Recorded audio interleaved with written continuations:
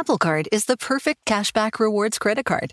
You earn up to 3% daily cash on every purchase every day.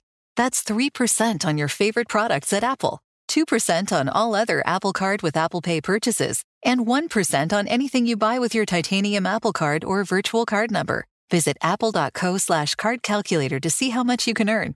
Apple Card issued by Goldman Sachs Bank USA, Salt Lake City branch. Subject to credit approval. Terms apply. Hacks is back for season 3, and so is the official Hacks podcast. In each episode, Hacks creators Lucia Aniello, Paul W. Downs, and Jen Statsky speak with cast and crew members to unpack the Emmy-winning comedy series. You'll hear Hannah Einbinder and Jean Smart speak to their on-screen dynamic, along with stories from the show's writer's room, on-set antics, and creating the world that Deborah and Ava inhabit. Watch Hacks, streaming exclusively on Max, and listen to the official Hacks podcast on Max or wherever you get your podcasts. Look out. It's only films to be buried with.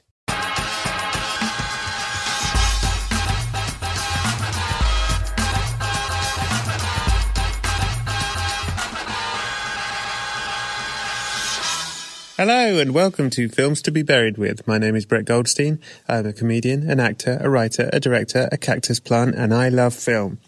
As Joyce Meyer once said, words are powerful. If you change your word, you can change your life. And if you change the channel, you might be lucky enough to catch Bad Boys 2. Fair play, Joyce. I love Bad Boys 2. Good shout. Every week, I invite a special guest over. I tell them they've died. Then I get them to discuss their life through the films that meant the most to them. Previous guests include Ricky Gervais, January Jones, Catherine Ryan, and even Ed Pamble. But this week, my special guest is the brilliant comedian, Miss Catherine Bohart. If you do enjoy the show and you want to support it and get more content, oh, go on, come and join me over at patreon.com/Brett Goldstein. There's always extra guest questions. There's other things, some videos, but the best part of the Patreon is every guest has to tell the Patreons a secret, a proper secret they never told anyone. This week, there's a really great 15 minutes extra with Catherine and a really cracking secret from her. Give it a look over at patreon.com/Brett Goldstein.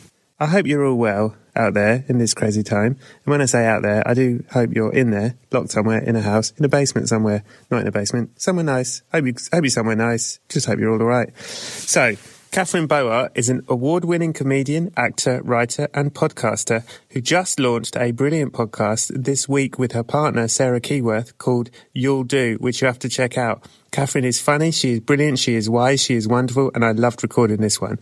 So that is it for now. I very much hope you enjoy episode 90 of Films to be Buried With.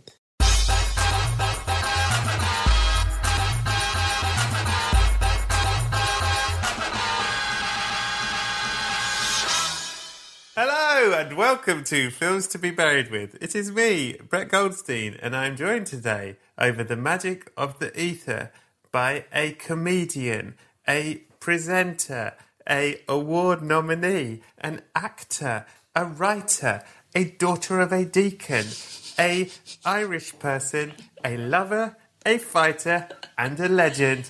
Please welcome to the show, the brilliant Catherine Bohart! Hello! How are you? Thank you for my applause. Hey, you're welcome. I guess as a fellow stand-up, you're missing the sound of applause. I'm really missing it. It was honestly like nectar. Thank you. I really appreciate you applauding me, given you just saw how long it took for me to set up my microphone, and I'm sorry. Catherine and I are doing this remotely because of the apocalypse. And because of the impending doom. Yeah.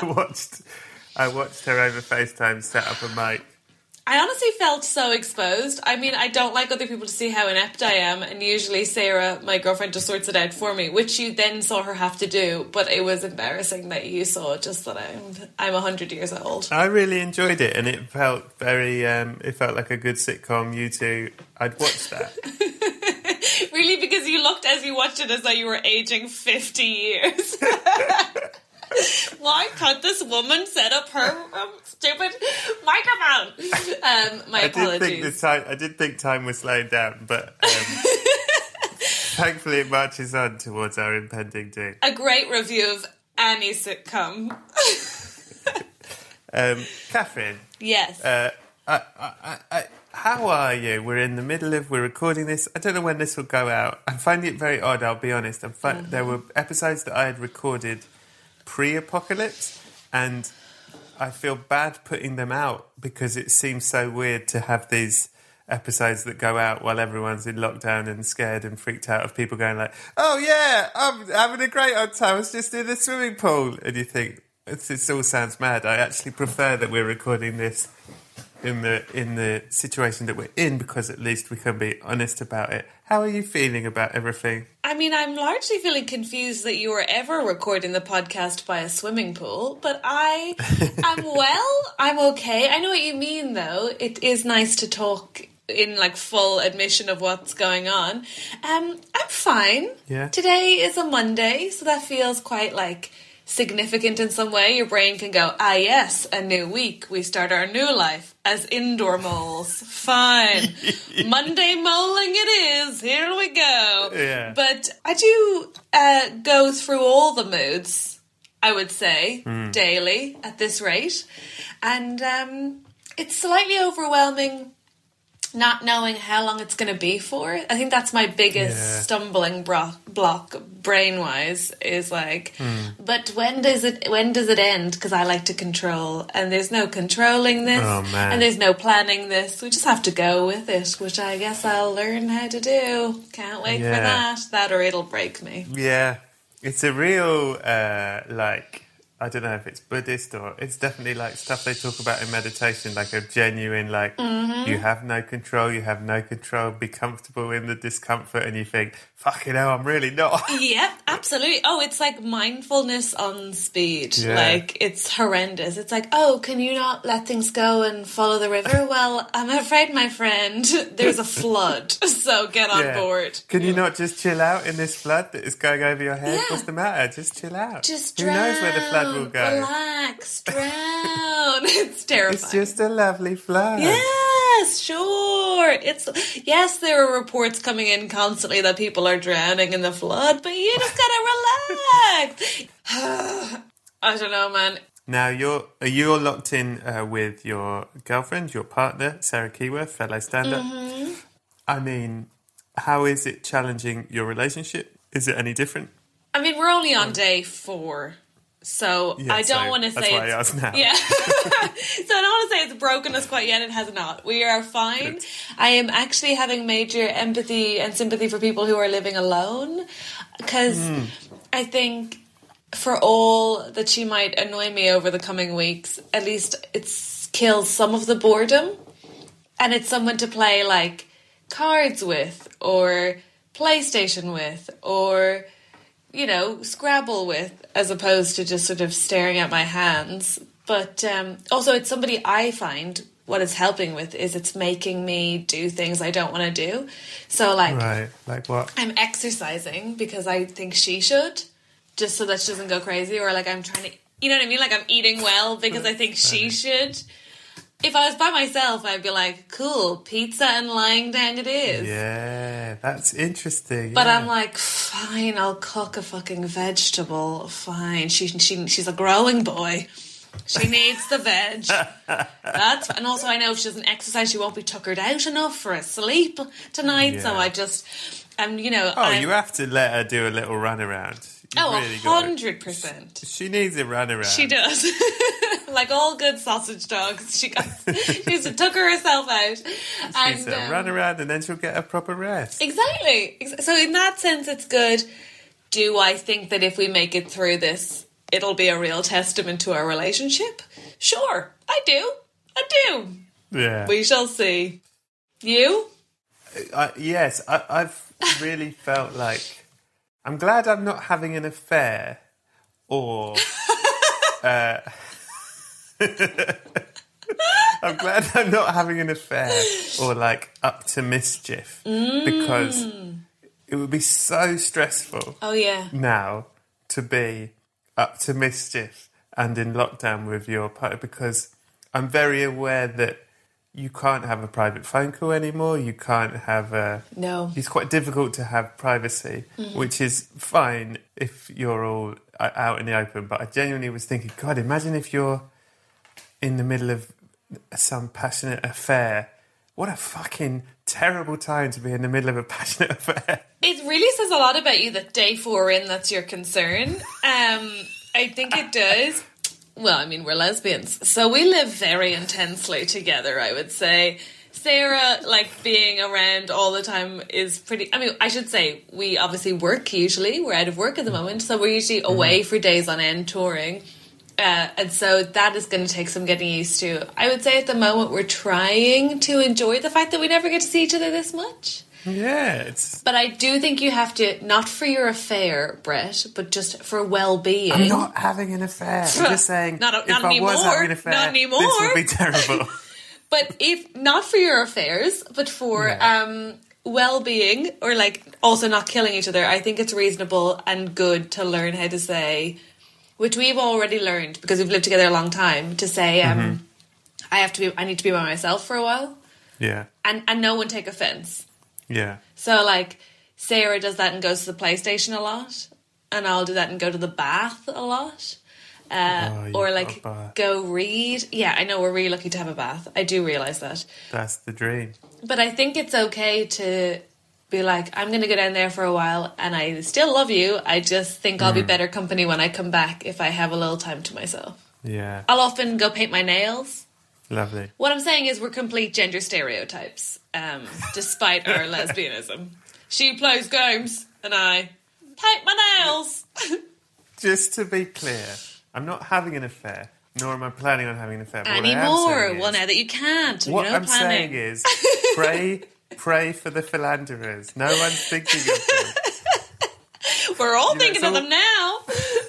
Everyone's suffering, especially the philanderers. You're right. They're the real victims. And that's who I am starting a charity for. Yeah, beautiful. It's so important. It has to be done. Good. And this month's Patreon earnings are all going to philanderers across the world. I love that you're going to be the face of philandering now. That's so lovely. That's so lovely. Yeah. Good. I've been growing this beard just for the profile. Lovely. Do you think all philanderers have beards? No, I think they probably don't. I think they're very well shaved and groomed. Yeah, I think so too. I think if you're philandering, you're taking a lot of time. You need to look good to be a philanderer. Yeah, I think. it's true. I think so too. I could be wrong. It might just be about money. Maybe you can just have a lot of money and charm.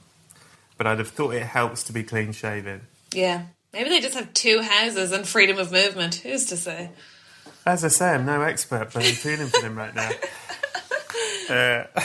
Amazing. Catherine. Yes. Fuck. I've forgotten to tell you something. Oh, no. Is it that I'm dead? Oh, yeah, it is. Oh, that makes you know? sense. No, well, you sent me the homework. I read the homework. Oh, well, that's spoiled. I have nothing else to do, Brett. I read you stupid. I would never usually read anything anyone sent to me to prep, but I was like, oh, fine. I don't have anything else to do. You are. Fine. Well, you are actually dead, so... Okay, well, that takes care of that. I thought it was going to be quite difficult to tell you that, but you seem quite prepared, so that's I'm pretty fine. all-knowing. Even the omnipotent die, I suppose. How did you die? Look, I died as it was predicted I always would. I tripped and I fell. But I fell into traffic. Oh. And as it happened, Brett, I honestly thought, yeah, that totally makes sense. Of course I fucking did. Really? Yeah, I've always been like... I have a very poor sense of balance. Mm-hmm. And I'm never looking where I'm going. I've almost been run down multiple times before. And I will not learn. No, well, I hope not. And I'm very... I would say maybe the impact was some of the death, but I imagine most of it was shame, with which I deal very poorly. So right, okay, so it's 40% impact, 60% shame? I'd say so, yeah. Tough. How old were you when this happened? Oh, like 54. Okay. Like, not too young for people to be like, so young, but not too old for people to be like, she lived a great life. It would just be like, people will still say she was only 54 at that age. You're still putting only at the front of it, I think. Good. I should hope so. But then someone else will go, yeah, but she had a full life. And I'll go, what? Hang on. Is it worth saying I'll have told everyone I'm 46? Oh, shit. Okay, well, that actually increases the sympathy. Good. Then people will definitely say only. And a lot of people will say she was literally just starting out. And you'll be like, what? Excuse me? I've done loads of stuff. Wow, I will haunt those people. Yeah. Do you worry about death? What a heavy question. Yeah, I'm sorry. No, that's okay. Only recently? Oh, really? Okay. Do you want a heavy answer for your heavy question? It's totally up to you. If you're comfortable giving a heavy answer, I can certainly hold it. I think for most of my life, from young teens to early 20s, I thought I would be what finished me. Okay. And I had an undiagnosed, very difficult mental illness. I had OCD, but I had no help with it. And I thought that I just didn't think I would be able to cope with it for very long. I didn't really think I'd make it to my 30s for that reason. And then I got help, lots and lots and lots of help, and medication, and more help. And probably in the last... it took me about 5 years to get to a place where I kind of slowly and unconsciously came to the conclusion that I do actually want to be alive, which is a wonderful state of being. Yeah. But now I have this occasional new creeping in of but what if I die? But I can't tell if that's because... I think it's because of that. I think it's also partly because I'm properly in love. And when you're in love, you worry about the person and how they'll take care of themselves and whether or not she'd eat any vegetables and who's going to take her for a run around the park. Yeah. All the usual stuff. But it's very new, and I also weirdly feel calmer about it now that I'm happy, because now I feel I had some good time. By the way, I had lots of good time before I was in my early 20s. I don't want to disrespect my parents or my childhood or anything else like that. I just mean I just didn't think I would be here. You say that's a heavy answer, and it is, but it's also a beautiful answer. That's a nice arc. So you went from wanting to be dead to wanting to be alive, and now being scared of death because you like life. Yeah. It's a nice story. It is a nice story. It's true. Yeah. It's true. But I don't want... I find that can be belittled quite easily to it gets better, guys. And it... No. It can. But I also was a daughter of parents with health insurance. Right. And that matters. Yeah. And I also was articulate, and from a family who are emotionally articulate and who believe in therapy. And I had a good doctor. Yeah. And, I got all the pieces in place were there for me. So that was why I was lucky. Are there things I guess, skills you learned that you still use, or did it all just sort of end up just becoming normal? As in terms of whether you have to write lists or whether you have to, Yeah, definitely. I can't think of another example. No, that's okay. So Definitely. I think, oh God, I hate to say it, but I don't sit down and do an hour of mindfulness. But the practice and endeavour of separating my actual panic and feelings from what's really happening is quite useful, and something that I do all the time.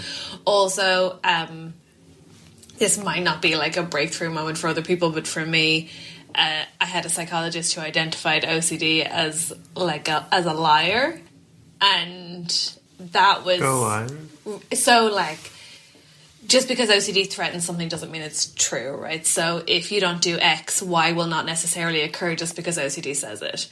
Also, you won't die, your family won't die, or you can cope. Whatever it's saying to you, the opposite is usually true. And so being able to identify that and becoming distrustful of that was really helpful for me. So being able to figure out which one's which, and then remembering that it's a lie, especially now, coronavirus is such a it's important to remember that it is a unique circumstance, and it's not for the OCD brain to go, aha, I was right all along. Yeah. It's no, let's be clear. The Prime Minister's giving daily press conferences. This isn't normal. So, yeah, but I mean, also, medication was a big factor for me. It might not be for everyone, but for me it helped enormously in being able to sort of give me the stores to use to work, like to deal with my OCD. Yeah. Does that answer your question? Yeah, it very much does. I have one more question on it, if you don't mind. Of course. The therapy that you had that identified OCD as a liar, did it also identify where that comes from? Where that is it sort of a sort of broken wire in the brain that is giving those thoughts, or is it like is there a route to where that voice comes from, or is it just bad wiring? There are multiple theories on that. So some people, I know it's biological difference in terms of brain wiring is the theory of some people, and also, but some of it's nature, I think. So, like, statistically, people who have OCD are more likely to be an eldest child. So it's an exacerbation of social messages and messaging around duty and responsibility and moral code. It's why a lot of people with religion have it. But then how do you distinguish those things from? But then But fundamentally, OCD is a coping mechanism, right? Like, it's a protection. Yeah. It's just an extreme, like... So, some people go on diets, some people have eating disorders. And most people shower. Some people shower 24 times a day. It's, they're not illogical urges, necessarily. They're just for irrational reason. So, I don't know. I mean, to a degree, it's a hard one to answer because it's not fully decided on medically, I don't think, insofar as treatment also differs in lots of places. But CBT really helped me as well, I should say. It's worth saying that I wasn't diagnosed till I was 23, and it was like somebody went... Oh, you know the way you think that's your personality? Yeah, no, it's not. And I went, oh, but I'd been doing it, like, I'd been dusting my room and covering books and cling film since I was a child. Like, my biggest and only real tear-jerking, like wailing tantrums were about my dad opening my curtains or making my bed instead of me doing it. Like, oh, wow, yeah. It's, of course, but it's not, like, too late. I was in hospital with it, and I was in treatment with people of all ages. I think if you want to get better from it, that's really all you need. It's hard and takes a while. Yeah, I bet. But I think wanting to is like acknowledging that it's a thing. That took me ages to admit that it is an illness, and wanting to get better. And also, for me, because of the things you do for OCD, it rendered me quite depressed. So having to deal with both of those at the same time and then sort of pull them apart as well. Do you still have it in any form, or is it, like, gone? Yeah, I mean... Do you still have the urges? Yes, but not anywhere like what it was before. That's good. This is a really interesting time for me because I used to sometimes to be able to go outside. Oh, wow. So it reminds me a bit of that. And so I'm functional. I go outside. I can kiss or hug or touch people. I can sit in other people's houses and other people's mess. I can know the living room. This one maybe is a harder one. I can know the living room's a mess and sleep. Right. But maybe I couldn't sleep necessarily with, like, the wardrobe door open. But I feel like I've come a long way. And I don't clean in the middle of the night now. I can sit with it. But it is still, like, I'd say at the start it feels like 50,000 decisions a day to not engage. Yeah. And then it feels like 45,000. And then, like, months later it's maybe 20,000. But in, like, 2 years it feels like 20. That's good. And now it feels like I'm still making 50,000, but I only notice 5 of them. Does that make sense? I like that. I like that a lot, yeah. And also my life is better. My life's way better, and it's definitely worth trying. But I do genuinely believe it's something you can get better from. That's good. I am not of the view that you have to live with it to a certain degree. And also, like, you can't, because every time you do the things that you do enough, It's like, cool, here's a new thing. Oh, yeah. It's a real shapeshifter. Oh, yeah. It's a real shapeshifter. You gotta watch it. It is, like, every time I thought, when I started, I would be like, I've nailed not doing that thing. And I'd be like, when did I start doing that thing? So you gotta watch it. It's a sneaky little shit. Yeah. Oh, well, fascinating. Thank you for sharing. What do you think there's an afterlife? No. No. And you're from religion. Your dad was a deacon. My dad is a deacon. I was raised Catholic. I was very religious till I was about 17, but I'm not sure that counts. And I was raised by a very Catholic father, a very spiritual mum, who's also Catholic. Yeah, no, I don't. Do you just think it's lights out? I think so, yeah. Oh, God. And are you okay with that as a thing, as an idea? Yes, I think it urges us to behave and be better here. I always struggled with the concept that you would behave better for reward in the afterlife, because to me that's not that's not true of humans. We're very bad at waiting for praise or reward. Also, I just think where I hold myself to the standard and I'm the measure, maybe because of narcissism, I will try harder and measure more. I think the hardest people on ourselves is ourselves, and so we're quite good measures generally. But I think when this is it, you make it count. So you basically feel exactly the same as Mike Skinner of the Streets. Do I know? Yeah. Interesting. Yeah, I guess so. Well, surprise, Catherine. There is an afterlife. You Whoa! clapping idiot. Fuck! My dad's gonna be so smug. Ugh! God. First thing you see is him going in your face and jumping up and down. Told you. I can't believe non-believers are allowed in. I'm so shocked. Everyone's allowed in. Wow.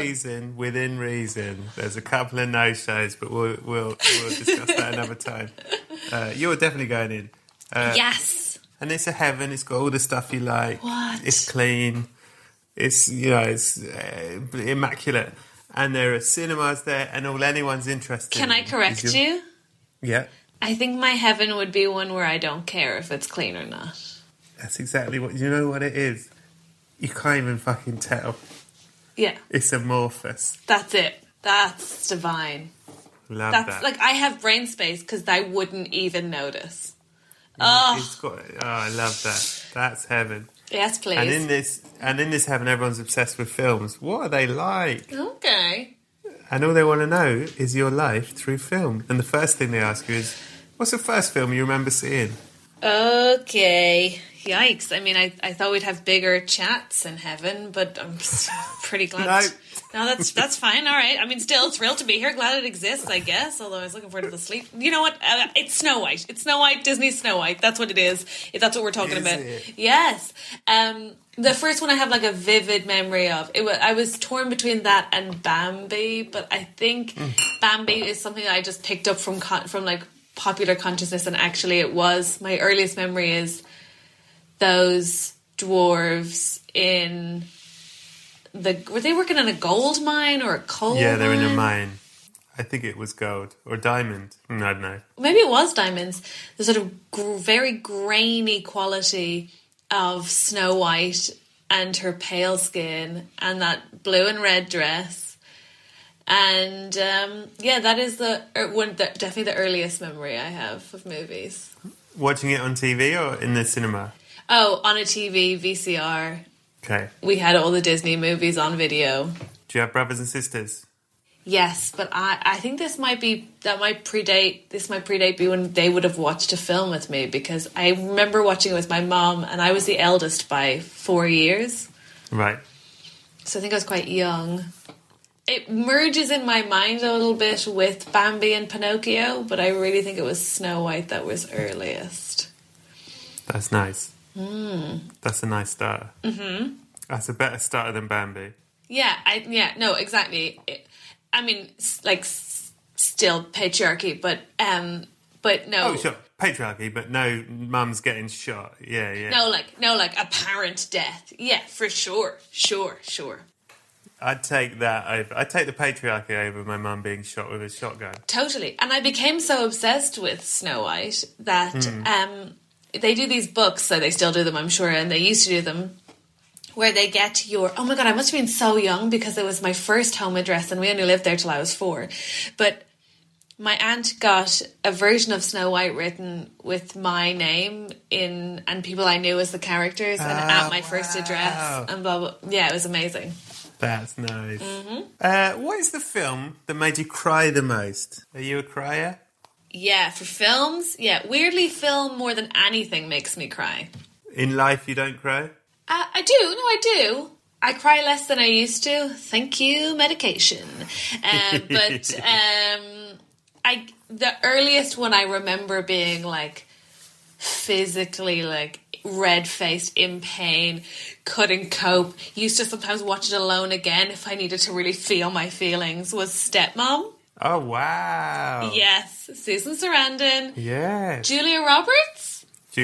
Chris Columbus directed it, the man who made Home Alone. Yes. A lot of rude words and so much crying.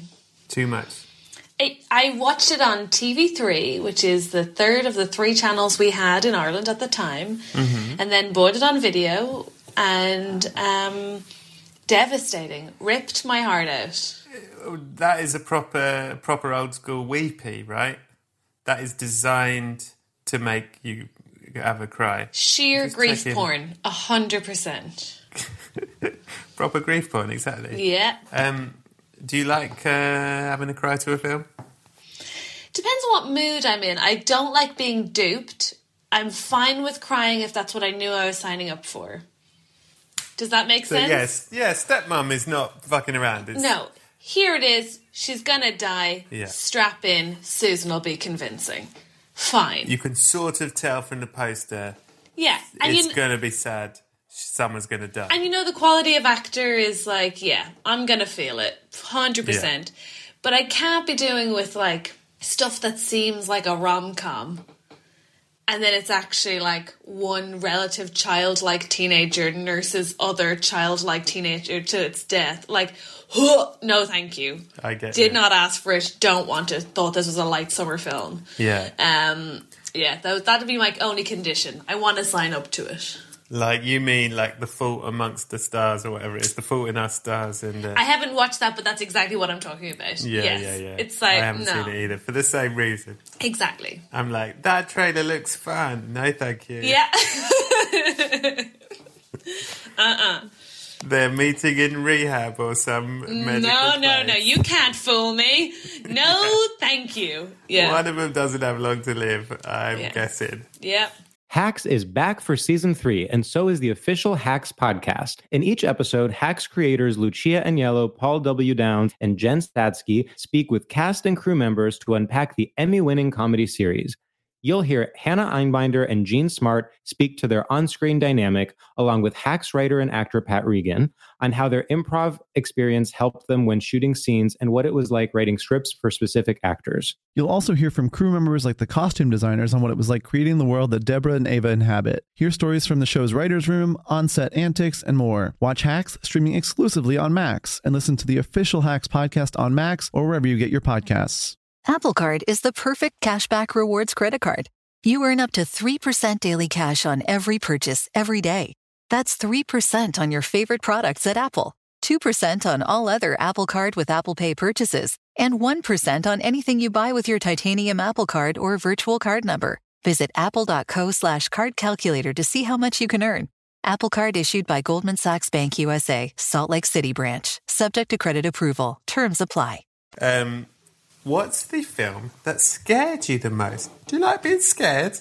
Okay, I'll tell you, I never watch scary films. I hate them. Okay. Largely, I find them ridiculous, like absurd. I'm like, You're obviously an actor. They're going to call for lunch in a second. Can we all stop screaming?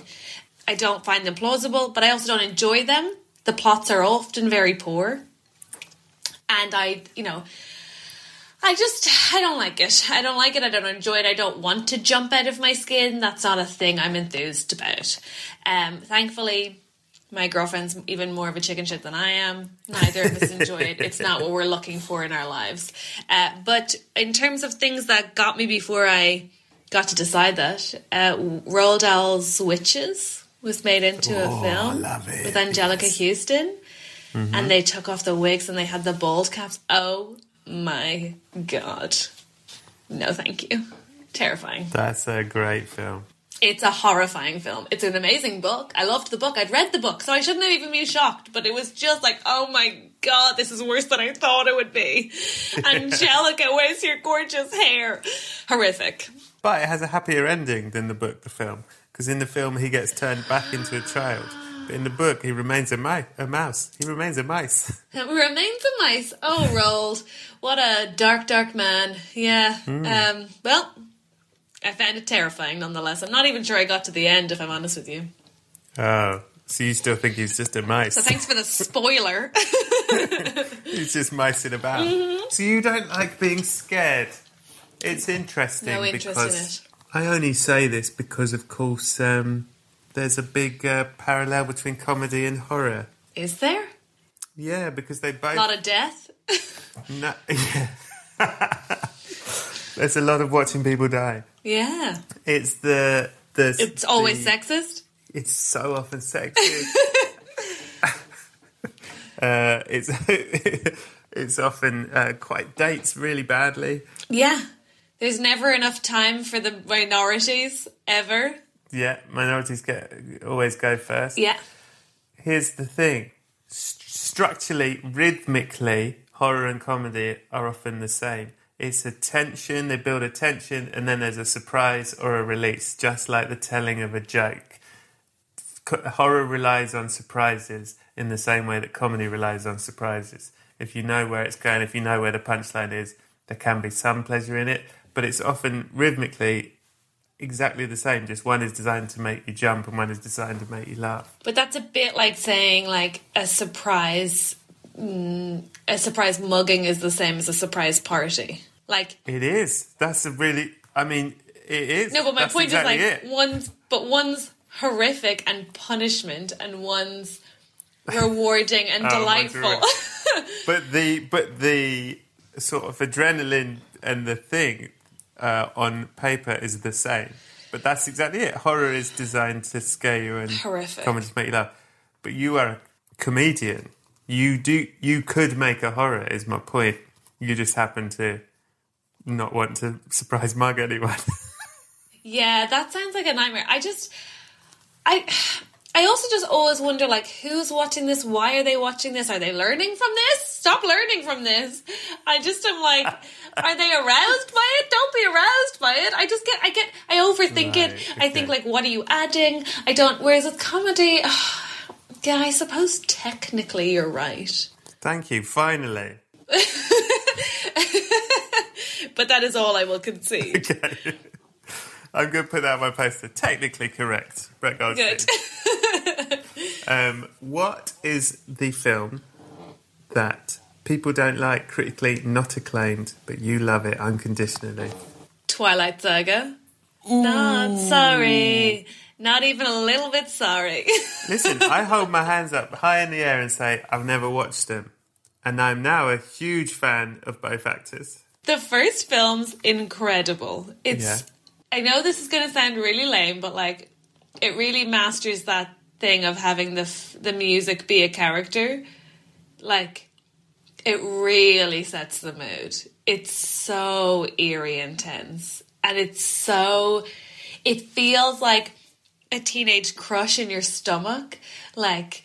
And it's so gloomy and broody and absurd. And everyone's so hot. And it has all the things you want from like a high school drama, but also great hair and makeup in a way that those never allow. And I loved it. Can you do a bit of the music for me? No. Yeah, okay. As in, I can't remember it in that, like I don't think I could do it any justice. Okay. But you could watch it. Also, the skies are amazing. I do like a sky. I do like. Everyone likes the sky. Obviously, it's trash. Sure, it's trash. But I loved it. Okay. That's a good answer. They get progressively worse, but the first one's banging. Won't hear anything against it. Don't they have a baby in the third one that grows at 12 times the rate of a normal baby, Yes. and then he Yes, goes they out do, with it Brett. he marries it when it's 1 year old or something? Yes, Brett. Okay. Yes, all of that happens. But if you're going to be an advocate for horror, then you can't be against the growing quickly No, weird. you are child technically bride. correct. Thank you. What is a film that you used to love? You loved it. Oh, you loved it, but you've watched it recently and you've gone, oh, I don't love it no more. Oh, you're going to judge me so hard. We'll see. I remember paying into the cinema to see and enjoy, and then enjoying, and then rewatching on the television, recommended to friends, really laughing my ass off at the old classic that is Shallow Hal. Oh, Boise. Yeah.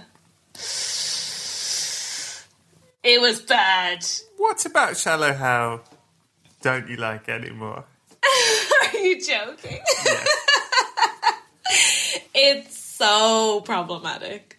It doesn't make sense. The joke is that he would fancy fat Gwyneth Paltrow.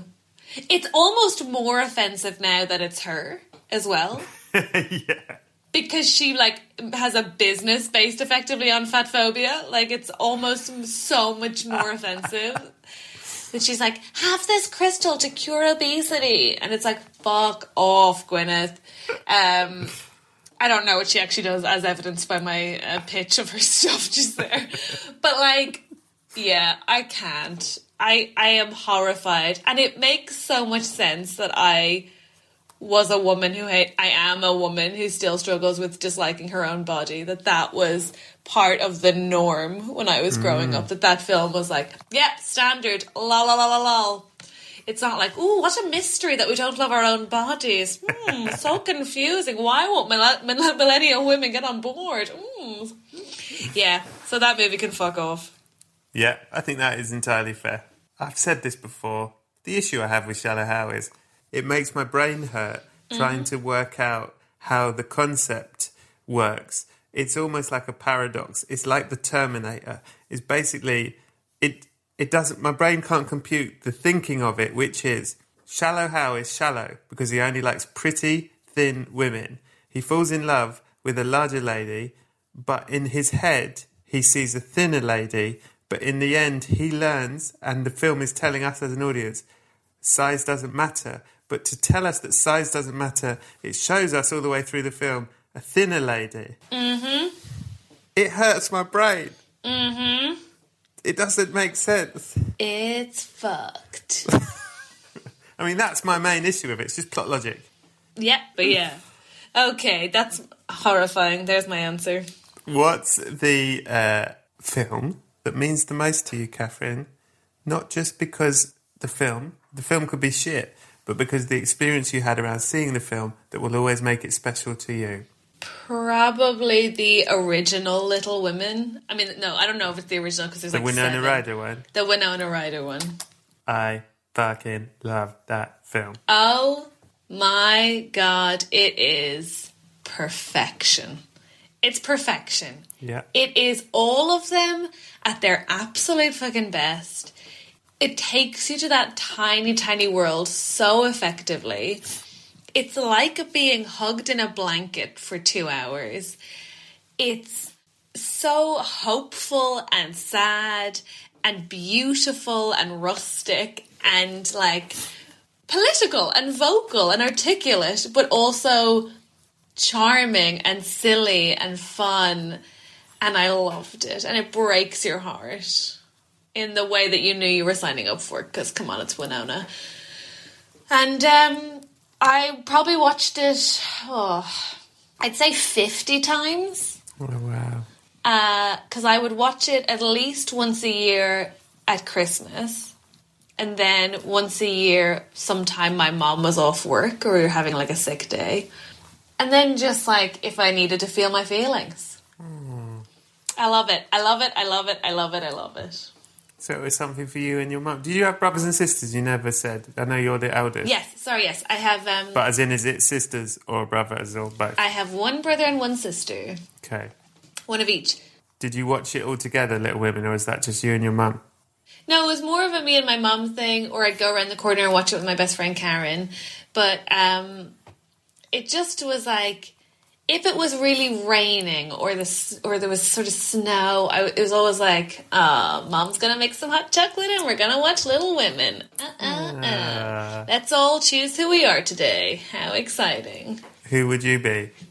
I mean, I always thought I was a Joe, whether or not I actually was. Do you think? Yeah, of course Do you say that to all the girls? No, you're a Joe. You're a Joe because you're very creative, and Joe was getting out there doing the stuff, right? I do worry that we're all going to become Joes, by which I mean put on terrible, terrible plays in our living room now that this is happening. Yeah. I did suggest that to Sarah the other day. She did not take kindly, so gonna have to wear her down before we do a double act. Pretty rude. Thoughts on the new Little Women? Loved it. Really did not want to. Walked in there. It's not brilliant. as good, but it's amazing. Yeah. It's not as good because it doesn't have the sentimentality, but if you flipped them, I'd probably think the other way too, right? But I walked in being like, well, this isn't going to be like the one I love, but fine. I'll support a female-made film. Yeah. I'll support people knowing about this book. Fine. Let's see it then. I can say Saoirse liked the best of them. Let's go. They put it on and I was like, what are you doing? For the first 3 minutes, the time choices, I was like, no, you can't. I know, I almost shouted and heckled in the cinema. I was like, you can't start there. But then I was like, oh, actually, this was a very smart way to differentiate this film. And a very nice way of telling this story. And I like that Amy got some humanity.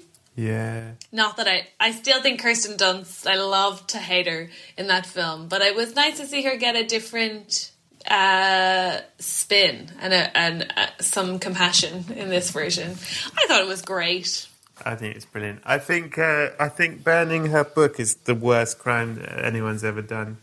Agreed. I think I felt there was more vitriol from Kirsten's Amy and less forgiveness from Winona's, which I found more true of somebody who creates and also of any sister dynamic. Yeah. You don't just let it go because you look sad. You hold it in your heart for years.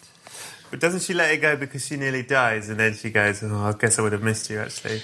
But I feel like there was more time between those in the original. Right. Yeah, I think that may be true. And I was just like, ugh.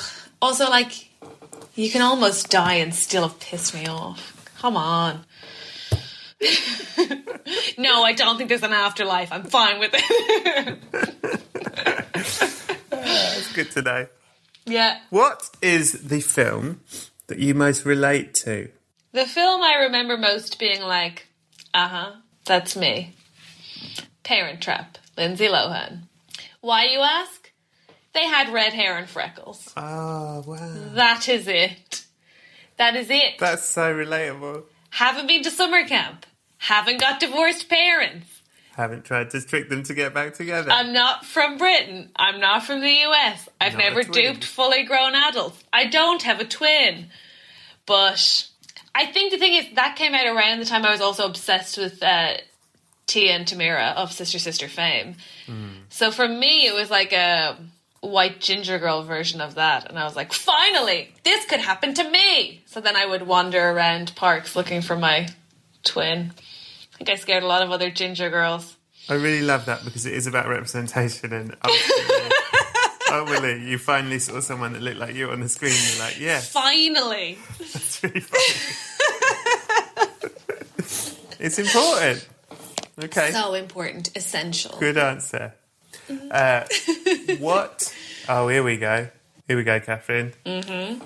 What film is the sexiest film, Catherine? Okay. Okay, let's do it. Okay. Well, I'm not allowed to say Dirty Dancing, apparently. So... Oh, you can if you've got, like, a hot take on it.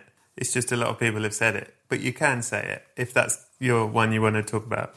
I don't have a hot take, except that when the two women used to dance together, good morning, hello, I'm awake. But also, weirdly, Meet Joe Black. I have a strong memory of a swimming scene. Yes. Yes. Also, he looked like a lot of my girlfriends now do. So... That's so true. You know?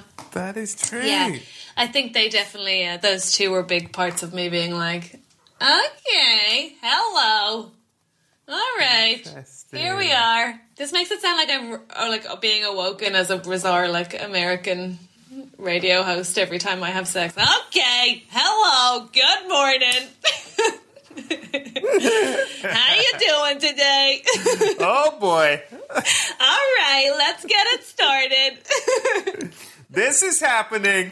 All right, let's do it. I'm so sorry. Cover your eyes. What is... Oh, there's a subcategory. Yes. Troubling boners, worrying wide-ons. What film did you find arousing and you thought perhaps you weren't meant to? Casper the friendly ghost. Ghost. Casper himself? Casper himself. Yeah, Casper. Both as ghost and boy, I found quite sexy in a confusing manner. And yet you think there's no afterlife. I know. I can't think like that or I'd never get anything done. I just have the horn the whole time. Casper is a very sad film. Yeah. But I think the combination of him and Christina Ricci, but again, the boy who played him when I was a kid also looked like a sort of demure, moody lesbian. So I had a type. A friendly ghost. Young Leo, all in the same category. Yeah. Yeah. Sorry, Casper. I've never heard anyone aroused by Casper. No crying, no judgment here. I thought everyone was as well. Like, I remember trying to have that conversation a few times. So we were all... No, jokes, me neither. Funny take from Catherine the comedian. Okay. Anyone here aroused by Casper? Hey? I wouldn't mind getting friendly with him. No, it was terrible. I won't say that again. I'm so sorry. What is the film that you could or have watched the most over and over again, but I suspect it's Little Women, is it? Yeah, it is that, really. I could make something else up if you'd prefer, but yeah, no, it's that. I'd rather you spoke from your heart. Oh, actually there is... the only other one is Death Becomes Her. Love it. I fucking love that film. I love it so much. And First Wives Club, but I think probably Death Becomes Her. I love that film. They're just amazing. What a double act. Yeah. They're incredible. Okay. You can have that. Thanks. Objectively, what's the greatest film of all time? I'm going to say Death Becomes Her. I just remembered how amazing it is in my last answer, and I decided it's the best film of all time. P.S. Can we change the question to subjectively? I don't know. That's like being asked to choose your favourite child. Like, films, there's no objectivity. It depends entirely on how I'm feeling, where I've been, who I've seen, what I'm doing, what I have on tomorrow, if I'm on my period, if I've had a breakup in the last year and a half, if I've had a breakup in the last decade that was significant. Like, I don't know. You can't say it's objectively the best film ever. I don't know. I just did. It's probably a film I haven't even seen because it's in a different language. You're asking me to measure such a small portion of them. No, actually, I take back my answer. I will not answer that absurd question. And I'll tell everyone in heaven to it. No, I'm going with there is no such thing. You're going with Death Becomes Her. I hate you. Catherine Bohart has chosen Death Becomes Her as the greatest film of all time. I'm so mad. And that's fine. That's fine. It's your choice. There are a lot of people going like this. Huh. Okay. Okay. No, that's not my answer. But also, even if it were, they don't get to be judgmental. It's better than something pretentious. Oh. Imagine if I was like, it's Amelie. It's Amelie. I think there's a lot of people delighted by your answer. Me included. Sure. What's the film... Oh, let's do this quickly because I don't like to be negative, particularly in such trying times. Okay. What's the worst film you ever seen? AI by Steven Spielberg. How dare you? It's legitimately the biggest pile of trash I have ever had to pay to see. Oh, I do not like this at all. I think it is awful. I think you are awful. It made me feel nothing. Wow. Maybe you're an AI robot. If I were, I'd have had more empathy for them, please. Why do you not like the incredibly underrated film AI? It's just so painfully self-indulgent, and the kid is wooden. He's playing Robot Pinocchio. Yeah, but Pinocchio you actually care about. Blah. What an answer. Blah. So just for the record, not that I judge anyone on this show. Objectively, it is the worst film ever You've made. said objectively the worst film is AI, and the best film, objectively, is Death Becomes Her. Not what I said, because objectively there's no best, but objectively there is a worst. I haven't been this angry since John Drever was on the show. I truly feel it in my bones. Like, I hated it. Wow. I was so angry. I spent the whole film thinking about the things I could have spent my money on, and I went to see that when the cinema wasn't even that expensive. What were a couple of things you thought of? I could have bought so many bath bombs, so many sweets. It was a fucking crime. I was robbed. I want that money back. Robbed. Stupid Spielberg. I think it's a good review on any film by I could have bought a couple of bath bombs. Yeah. Instead. And I don't even have a bath. I hated it. This has been trying, I'll be honest. Sorry about it. Truth is hard to hear. This has been very trying. What is the film that... You're in comedy, right? You're an award winner. Or nominee. What is the film that made you laugh the most? I'm going to answer the question, but before I answer the question, I have to tell you that when I watched this film, I was more drunk than I've ever been watching a film, which is to say I was just about capable of remaining awake. Okay. And no one has ever found anything funnier than I did Pitch Perfect 1. I love Pitch Perfect 1. With about 3.5 bottles of white wine in me. My God. The one who whispers everything under their breath, I couldn't breathe. I would have to pause. I didn't have time on my hands. I was falling asleep, but I still had to pause. Incredible stuff. I think you're back in the game. I think I'll regret that answer for as long as I live, but there it is. 3.5 bottles of wine, couple of women being snarky to each other. Fuck me, yes please. Very funny. Funny film. Catherine, you've been wonderful. Now, when you were 54, I believe, and you were walking. It was the band. 46 to you, Brett Goldstein. You told me 46, but when I went to check with the coroner, he was like, she was 54. I was like, she didn't look a day over 46. Are you shitting me? Anyway, it was too kind. Weirdly at the time when finally crowds were allowed to get together again. And it was the first stand-up gig. You're on your way to do a gig, an actual gig, not one over Skype. And but you. It's going to take till I'm 54 for comedy to come. You were distracted, and you were thinking your thoughts, and you tripped straight into traffic. And the thing is, the impact of the car, you would have survived were it not for the 60% shame you felt. And you fell into the street. You could have got up. Frankly, it wasn't that bad.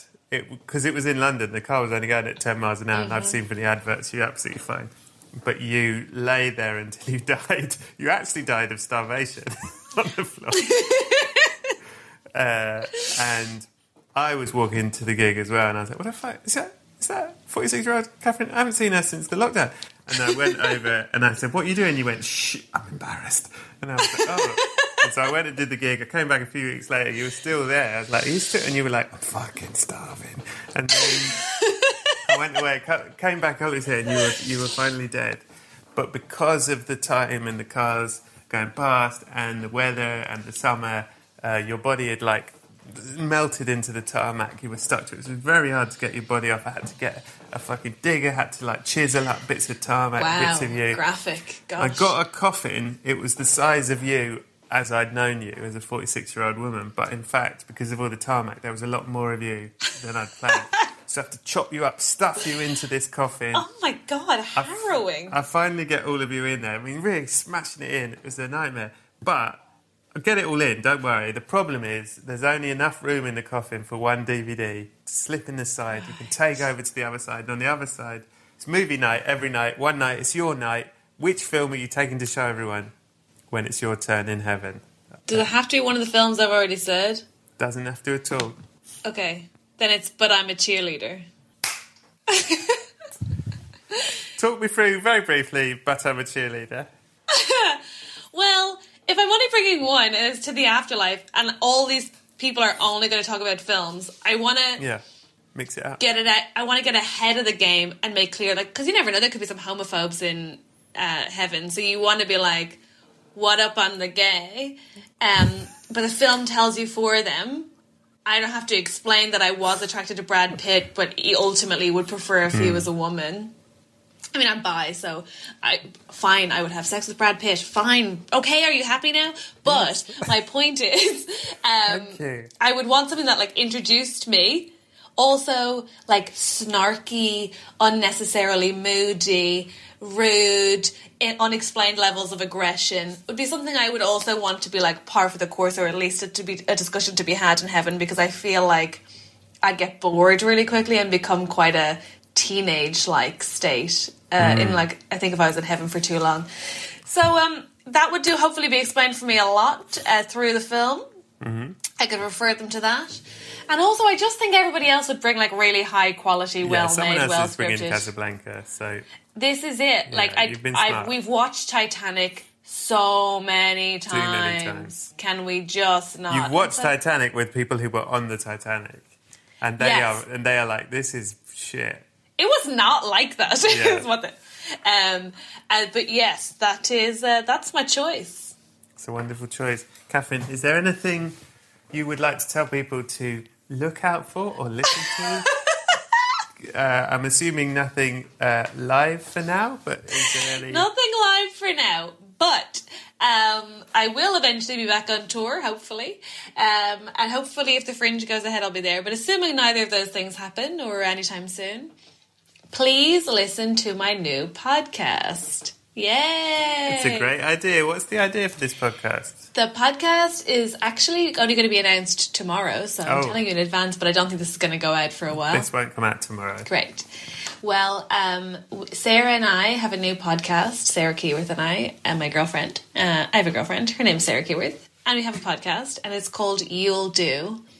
And it is about the unromantic side of romance, because all we ever see is hashtag couples goals and absurdly perfect portrayals of love and long-term relationships, and we were like, fuck that. It's mainly boring, repetitive, frustrating, tedious, like lovely, obviously, but like rows about farting, and we can't pretend it's not any longer. So we interview people in relationships. We've had Nish Kumar and Amy Annette and Deborah Francis-White and Tom Salinsky and lots of people, Joel Dommett, Hannah Cooper. Loads of people have come on and talked to us about how they make love workable. So have a listen to that. That's a great idea. It's great. Thanks. Catherine, thank you so much for doing this. And thanks well for having me. Getting the mic done. I didn't. Sarah did it for me. Have a lovely time in quarantine and the afterlife. And I will... Let's say good night. Good night. Good night.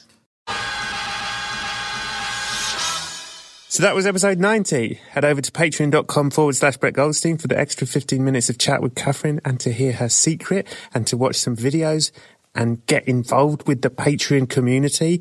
If you could go to iTunes and give us a 5-star rating and write about the film that means the most to you and why. If you do that, it helps the numbers, sure. But the best part is you can have a look at what people have been doing. The stories they tell. Oh, moving.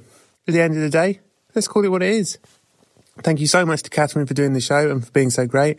Thanks to Scroobius Pip and the Distraction Pieces Network. Thanks to Buddy Peace for producing it. Thanks to Acast for hosting it. To Adam Richardson for the graphics. Lisa Lydon for the artwork. Come join me next week for another amazing, incredible guest.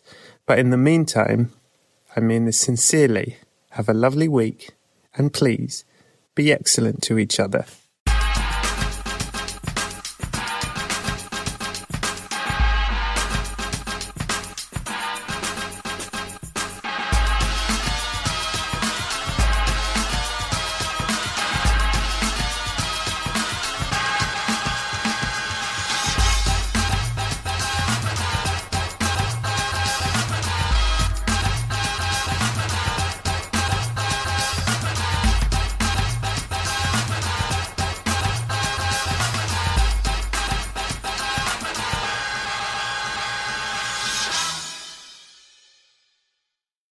Brett, sometimes I dream of becoming an actor. Have you ever dreamt of becoming an actor? Maureen, what is it you think I do for a living? Never mind, sounds like you need the New York Film Academy. NYFA offers workshops, BFA and MFA degrees and summer camps in filmmaking, acting, journalism and more, online and on campuses across the globe. To make films alongside industry professionals, explore more at nyfa.edu. Thanks, Brett. Thank you, Maureen. Hey guys, you know what this playground could use? A wine country, huh? A redwood forest would be cool. Ski slopes! Wait! Did we just invent California? Discover why California is the ultimate playground at visitcalifornia.com.